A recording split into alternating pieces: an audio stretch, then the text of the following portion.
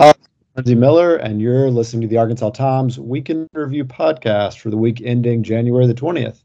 On this edition, we're going to talk about the early days of Governor Sarah Sanders' administration, which have been filled with executive orders, lawmakers filing a lot of culture war legislation, and all sorts of fretting over big, terrible legislative packages to come. Also, former state senator Jeremy Hutchinson got out of jail after spending a lot of time there, and we're going to talk about that. I'm joined this week by editorial director Austin Bailey. Hello. How's it going? Oh, all right. How are you? Do you feel like you're thriving in the Sarah Sanders administration? Well, so I'm having some flashbacks, some like 2016 situation flashbacks where, do you remember when Trump won and people said, hey, you know what? People rise to the occasion. It's, the office will make a better man of him. It's going to be better than you think. And then it wasn't at all. And actually, it was worse. That's how I feel. Oh, okay. Well, so let's talk about some of the reasons that you're feeling that way. Suspect some of it has to do with the barrage of executive orders that Sanders has put out. It's like almost every Absolutely. single day. Well, the frustrating thing about the executive orders is that it's just blather and pomp. Like messaging is obviously her thing. She was a professional messenger for the MAGA people, and she's very good at messaging. And I guess it makes sense then for her to be on top of that as she starts her reign over Arkansas. But executive orders don't have just a whole lot of power in Arkansas. Um, she'll need the legislature to sign off on most things, and a lot of the things that she's putting into executive orders are, it seems like, don't really fit there. But it's really just kind of, she's just sending a message like, hey, these are my priorities. I'm going to unleash these bold reforms upon you every day. Here I come. So it's just been really bombastic and theatrical, and it's been a lot. It's hard to keep track of everything, but this week, I guess the big one was she said that she was reversing her predecessor, Asa Hutchinson's position, and that the state would get involved in the mask ban case. And that's Unless she wasn't here, I guess, during the pandemic, because we never shut down schools. We didn't really fool with it that much. And it's really a moot point. I mean, I haven't seen any mask mandates in any schools this whole school year. There is that appeal, though, from one of the cases that's still at the Supreme Court. I guess they could, pick it up and make a ruling. But it seems like an issue that was kind of decided, like we've kind of been through this trauma and fighting. And it's just, it was just something to kind of keep us riled up, I guess. And it did. I mean, a lot of people are pretty riled. I'm pretty riled, I guess. Yeah, well, so it as you say, it's not substantive at all. It's blather. But let's talk about some substantive issues. Sanders has promised that this session is going to be all about tax cuts, so-called education reform, and criminal justice changes, i.e., building prisons. We haven't gotten any significant legislation on any of those topics. I think folks sense that there's going to be, more of the same in terms of income taxes. There's been a consistent hedge from Sanders and top lawmakers about their plans to eliminate the income tax. They can't do it. They can't do it all in one bite. So we're not going to get that. So there's I think people are worried about that, but it's going to come. There's not much we can do about it. A lot of focus this week on the education package. You were at the Capitol for some dual rallies of folks on either side of the issue. Yeah, it was perfectly peaceful and collegial, actually. But yes, Americans for Prosperity, the libertarian, hyper-conservative group started by the Koch brothers through a rally for school choice for vouchers. Sarah Sanders showed up and gave a speech. And also in the audience were some Red for Public Ed folks, some teachers who showed up to show support for teacher raises and, out of concern about what could happen to public school districts who see their, some funding pulled and but still have the same electric bill to pay and, the same roof to fix. So, we didn't learn really anything new. Again, I think, sorry, just to interject. The word is, though, that it's going to be one big package, and that is all about keeping Republicans in check, because you've got folks who care about various issues in the package, some who are really gung-ho about vouchers but don't want to, for instance, expand pre-K or maybe pay teachers more. Teachers get to force their hand. Like, if you're going to vote against teacher raises, well, if you're going to vote against vouchers, then you're voting against teacher raises. It's clever. I don't know if it's really how that's supposed to work. But will work. I mean, it's a new approach. It's a new approach that probably will work, but I wish it wouldn't. She talked about how it's not school choice, it's parental choice, just some new kind of buzzword talking points, but specifics we're still without any specifics. And I will tell everyone to read a letter, an open letter by Baker Kurris today on the Arkansas Times, kind of comparing the promise of school vouchers to the unfulfilled promises of charter schools. It's kind of an interesting comparison. And I've been doing a lot of as yet unpublished reporting on the criminal justice plan that it's gotten a little less attention, but I've learned that the plan is to really tighten sentences to make sure that all people who commit violent offenses and crimes against sexual crimes against children serve 100% of their sentences, and then those who commit more serious crimes, which hadn't necessarily been identified exactly what those are, would serve 85%. And that plus the ongoing county jail backup will necessitate building as many as 3 new prisons, according to Jimmy Gazaway, or I'm saying 3 new prisons. He talked about 3,000 to 5,000 new beds, and so that sounds like 3 new prisons to me. Jimmy Gazaway, the point person in the House, told me this. So that's a big deal. That I think you hear us talking. All of these big legislative packages are likely to pass in some form that we at least view as negative. But the real rub in all of it is, despite the state having, almost $1.5 billion in surplus that it can take advantage of, all of the things they want to do will cost gobs and gobs of money. I mean, building 3 prisons would cost upwards of $1 billion, and then you have ongoing expense. So I think that's going to be a fascinating thing to follow, because they've promised this kind of generational conservative change, but they can't pay for everything they want to do right now. So we'll stay on that. Let's move on and talk about some of the culture war bills that were filed or discussed this week. The most prominent one that you covered in depth was a bill that passed out of Senate committee this week that would classify drag shows as essentially like a sex business, and have to stay far away from the public, like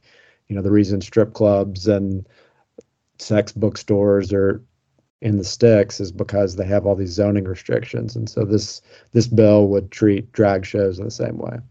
And it also, and it also keeps them out of any public property.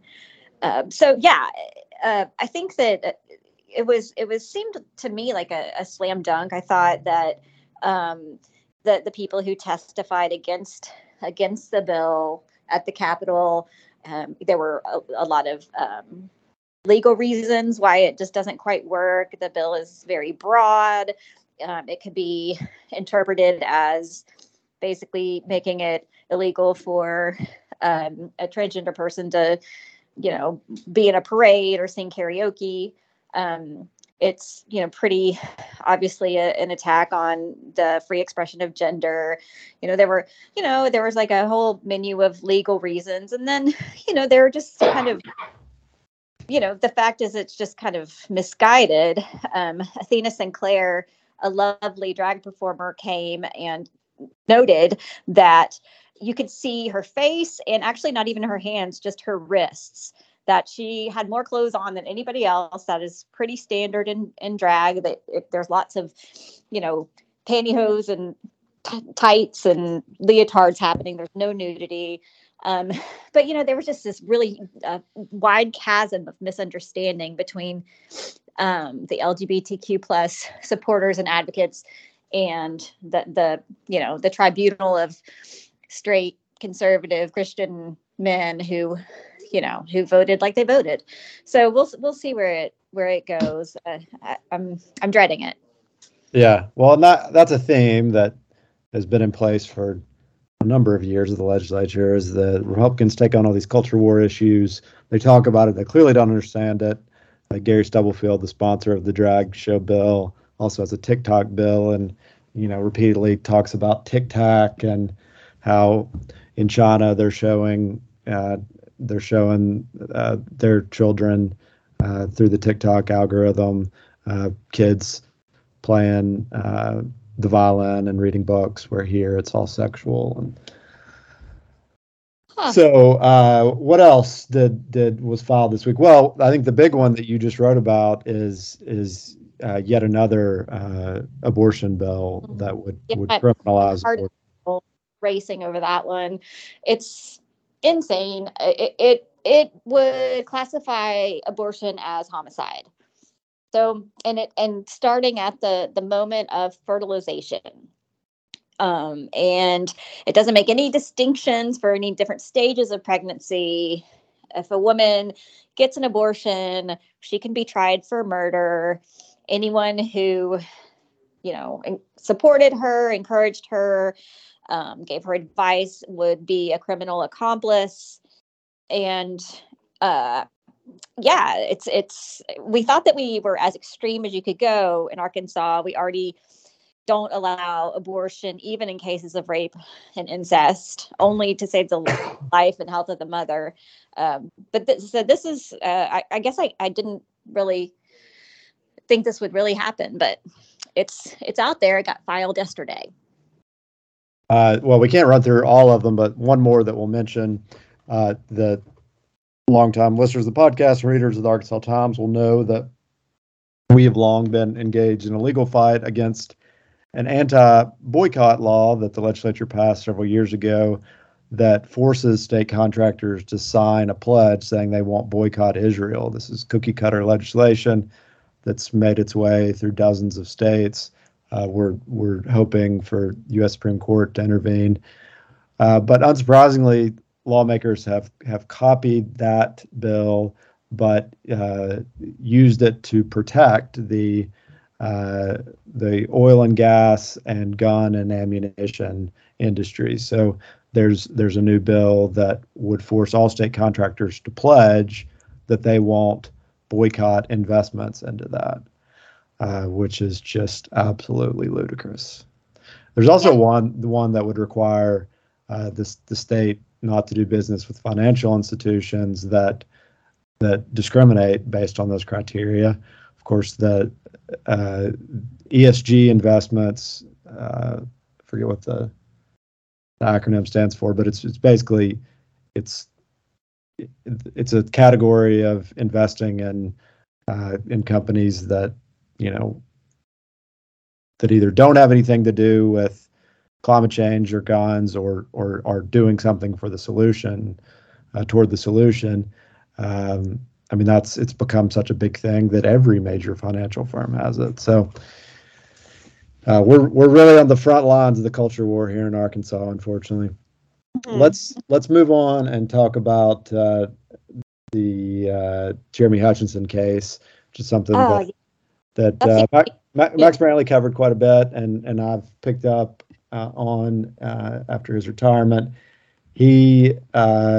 You'll remember, he's Asa Hutchinson's nephew, of course, son of former U.S. Senator Tim Hutchinson.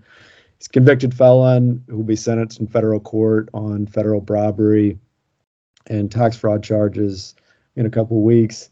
He's been in Pulaski County Jail, or was in Pulaski County Jail, on contempt charges since late last year because he owes more than $500,000 in child support.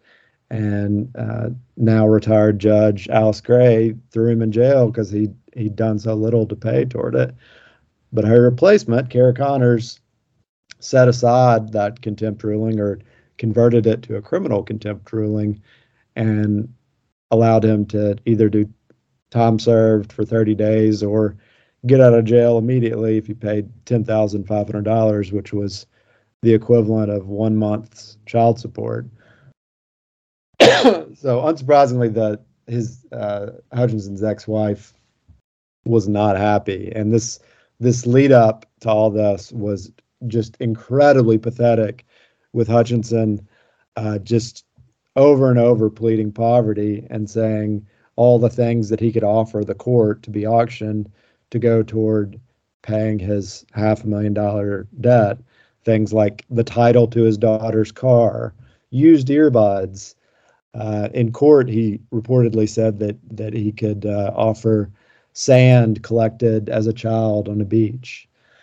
I liked the photographs of him working at the Capitol. Oh, right, in the Senate. Yeah, how much would you pay for those, Lindsay?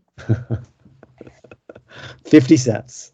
Okay. Well, and this all, this was met with incredulity by the previous judge. Hutchinson lives in West Little Rock in a house that's under his wife's name. He is taking vacations. His wife's gotten cosmetic surgery. They have a pool. His father has spent, and friends have spent, many thousands of dollars defending him in this federal bribery charge. So he seems to have just protected himself, and comes across like a deadbeat, really. And that's to me, the Hutchinson family is not hurting for cash. And I just, hearing about this mom who is working hard to take care of Jeremy Hutchinson's kids while he, frolics around in his swimming pool and pays nothing. It's pretty disgusting. But the most exciting part of the news, if you can leave behind all as you say, yes, it's totally disgusting, is that we learned in court filings that Jeremy Hutchinson has just self-published a mystery novel. Yes, I can't wait. It's coming this weekend. It's called The Ghost of Bald Head Island. A reunion of college friends turns deadly. And one of the characters is a corrupt Department of Justice official. And as our former colleague Benji Hardy pointed out, maybe not the best idea to unveil a new novel about a corrupt DOJ official just before you're about to get sentenced in federal court. Well, it's possible that this could be a bestseller blockbuster, and his debts will be paid. Yeah, maybe so. All right, well, let's move on and do endorsements. What do you got this week? Well, in addition to the obvious endorsement of the Bald Head Island book. Even before you've read it. Yeah. Yes, I already know it's going to be a showstopper. But I've been reading this great book called Demon Copperhead. Have you heard of this? Yeah, I have. Barbara Kingsolver. Barbara Kingsolver, and it's all about what I really like about it. It's about opioid addiction, which I do not like, but it's based on the David Copperfield Dickens, and it's so interesting to me the way the storylines are parallel. And I didn't think I would like it, but I love it. Highly recommend it. Um, it's a bleak reality of opioid addiction. So I guess it's not really like the best escape from our bleak reality, but it's fascinating and beautifully written, and recommend. Okay, awesome. I just finished on HBO the show Industry, which has been out for a while. I think the second season was last year. I think it gets quite a bit of attention, but maybe not as much as some of the other big HBO shows. It's set in a big financial firm, a global financial firm, in the offices of London, something like, I don't know, Morgan Stanley or Goldman Sachs, probably a better example, with just all sorts of high stakes money stuff going on, but also just incredibly corrupt rich people and young people doing lots of drugs and having lots of sex. It's very soapy, but also smart and pretty dramatic.